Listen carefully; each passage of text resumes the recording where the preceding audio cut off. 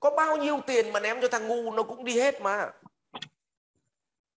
Nhưng mà một xu ném cho cái thằng giỏi trí tuệ thì nó vẫn nở mầm mà.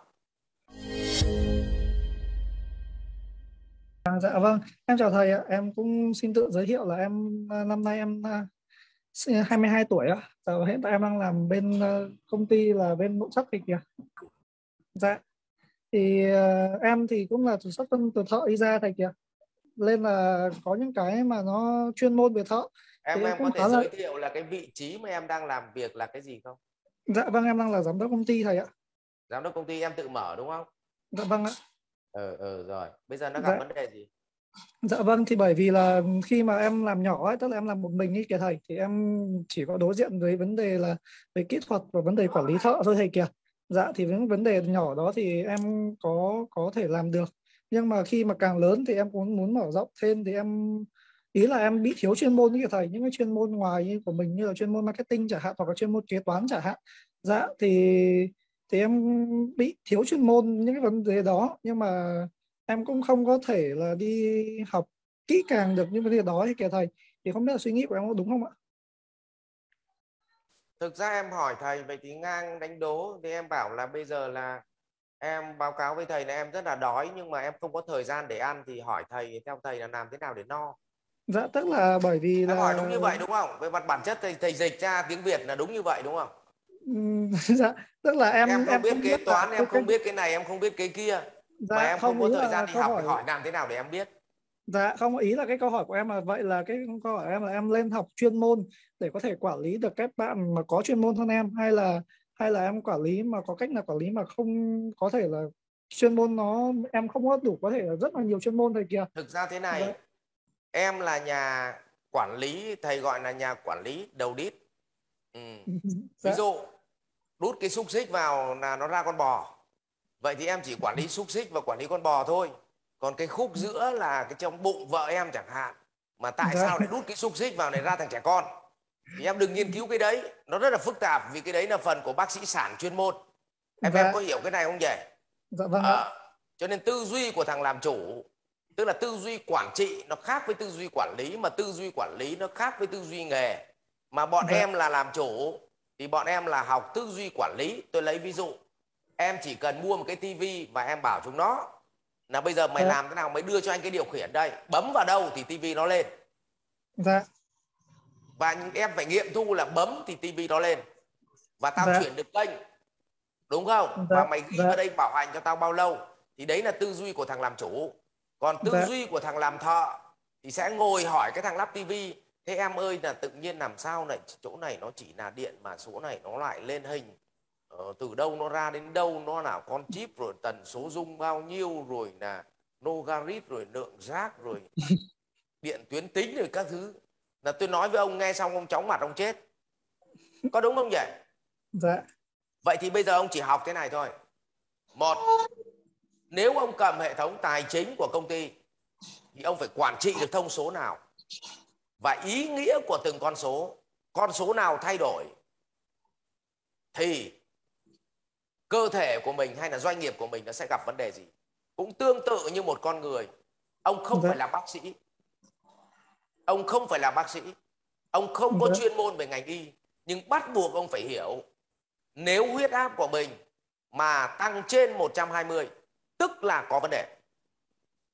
Dạ. Nếu tiểu đường của mình, lượng axit uric trong máu mà lớn hơn 430 mg là có vấn đề. Dạ. Hiểu cái này không? Dạ vâng ạ. Tương tự như vậy, cholesterol trong máu là bao nhiêu, tức là tất cả những con số đấy là gọi là những con số quản trị sức khỏe, là mình phải Dạ. biết. Còn mình Dạ. biết là cơ chế nó ra cholesterol như thế nào, cơ chế nó ra axit uric như thế nào, cơ chế nó ra cái gì, thì cái đấy là bác sĩ nó sẽ có lời khuyên, tức là bộ phận chuyên môn nó sẽ giúp mình việc đó.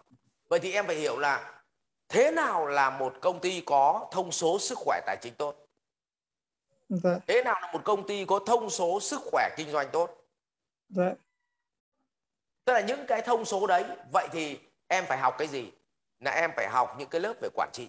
Cho nên đấy là lý do mà rất nhiều các anh chị học nghề tài chính xong đi học cái lớp quản trị tài chính của thầy thì kêu là thầy ơi, của thầy nó rất là đơn giản. Thì đúng rồi, nó đơn giản là đúng vì tao quản trị chứ tao không phải là quản lý.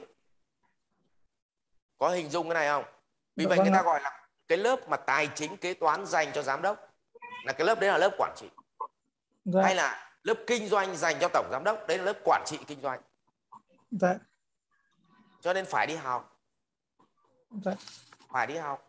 Còn nếu mà em xác định học ngắn hay dài, học hàn lâm hay học thực chiến, thì muốn làm hàn lâm thì học của những bác hàn lâm, còn học thực chiến thì phải học của người thực chiến, có vậy thôi. Dạ. Có đúng không Dạ. nhỉ? Không thể là nào mà đi học nguyên lý điện tử để tạo ra cái tivi mà lại đi học của ông thợ sửa tivi được. Cái đấy Dạ. phải vào trường đại học. Nhưng cũng không thể đi sửa một cái tivi ở ngoài mà lại đi học ông thầy giáo sư về vô tuyến học được, Dạ. mà phải học ông thợ. Thế thì vấn Dạ. đề là em muốn cái gì thôi thì em sẽ Dạ. tìm được đúng ông thầy đấy. Dạ. Còn bảo là thầy ơi làm nào không học mà giỏi, tức là không ăn mà no thì thầy chịu. Dạ. Nhá. Dạ thầy, nhưng mà đúng là trong câu chuyện đấy, bởi vì công ty của em nó cũng cũng hơi nhỏ ấy kìa thầy. Dạ thì mỗi bộ phận thì hiện tại cũng chỉ có một người thôi kìa. Bộ phận sale thì Theo em có là thôi được rồi, thầy hỏi luôn, công ty nhỏ là do cái đầu của em nó nhỏ hay do công ty em nó nhỏ?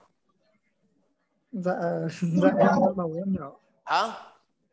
Dạ. Do đầu em nhỏ hay do công ty nó nhỏ? Dạ đầu em nhỏ. Cái công ty là hình ảnh của bộ não của em. Dạ. Cứ não của em nó nhỏ là công ty nó nhỏ. Dạ. Mà não của em nó vụn vặt thì em điều hành vất vả. Não của Dạ. em nó quảng đại thì em tổ chức vận hành nó trơn tru. Còn trí Dạ. tuệ của em nó khát vọng, nó có tầm nhìn thì doanh nghiệp ấy là trở thành doanh nghiệp nó có quy mô lớn. Dạ. Còn khát vọng của em là đủ ăn thì doanh nghiệp của em nó là nhỏ, nó là cửa hàng hai vợ chồng bán tạp hóa thôi. Vậy thì vấn đề Dạ. là do cái bộ não của em nó ở chừng nào thì doanh nghiệp của em nó ánh xạ ra ở cái chừng đó. Dạ vâng ạ. Cho nên đừng bao giờ nói rằng vì công ty em nhỏ nên em không thể làm được cái A, cái B, cái C này. Vì công ty em nhỏ nên em phải kiêm. Vì công ty em nhỏ cho nên em không dám làm cái A, làm cái B này. Vì não em nhỏ thì đúng hơn. Cho nên việc đầu tiên của một người là khởi nghiệp chính là việc làm mở rộng cái khát vọng con người mình lên, Dạ. mở rộng cái tâm yêu thương ra để muốn cống hiến cho khách hàng, mở Dạ. cái khát vọng để muốn tăng quy mô của doanh nghiệp, và cuối cùng mở rộng cái não ra để học hỏi quản trị, gọi là phần tuệ. Dạ. Đấy nhá. Chứ còn bây giờ Dạ. là thế thì quay trở lại cái câu chuyện của em, thì kính thưa anh là bây giờ việc đầu tiên ấy, nếu mà anh càng loay hoay, anh xoay sở trong cái bộ não nhỏ hẹp của anh thì anh càng xoay anh càng đau. Cho nên giống như thằng nhà tù ngồi vào cái phòng nhà tù mà nó hẹp ấy, Dạ. càng xoay mẹ thì càng đập đầu vào tường mà chết. Cho nên việc đầu tiên phải làm nới rộng nó ra, không gian nó ra, bằng cách nới rộng không gian não ra. Và em nên dành, thay vì em đầu tư vào cái cửa hàng của em là 300 triệu thì lúc nào tớ cũng có lời khuyên là nên đầu tư Dạ. 200, còn 100 nên mở não ra. Còn Dạ. mở ở thầy nào thì đấy là tùy bạn, Dạ. đúng không? Dạ. Đấy. Dạ. Bởi vì có Dạ. một trong những cái tật lớn nhất của người Việt ấy, họ khởi nghiệp họ chỉ nghĩ đến 3 thứ thôi: sản phẩm, đối thủ, Dạ. và tiền ở đâu ra. Có 3 thứ thôi mà. Trong đầu người Việt Nam lúc nào chỉ có 3 thứ: là sản phẩm, mình sẽ kinh doanh Dạ. cái gì; hai là ở đấy nó có đối thủ nào bán cái đấy chưa thì mình sinh ra chiến lược giảm giá hay bóp chết nó bằng cách nào; và ba là lấy tiền ở đâu ra. Nhưng họ quên mất một thứ cực kỳ quan trọng, đó là cấu trúc trí tuệ. Có bao nhiêu tiền mà ném cho thằng ngu nó cũng đi hết mà, nhưng mà một xu ném cho cái thằng giỏi trí tuệ thì nó vẫn nở mầm mà.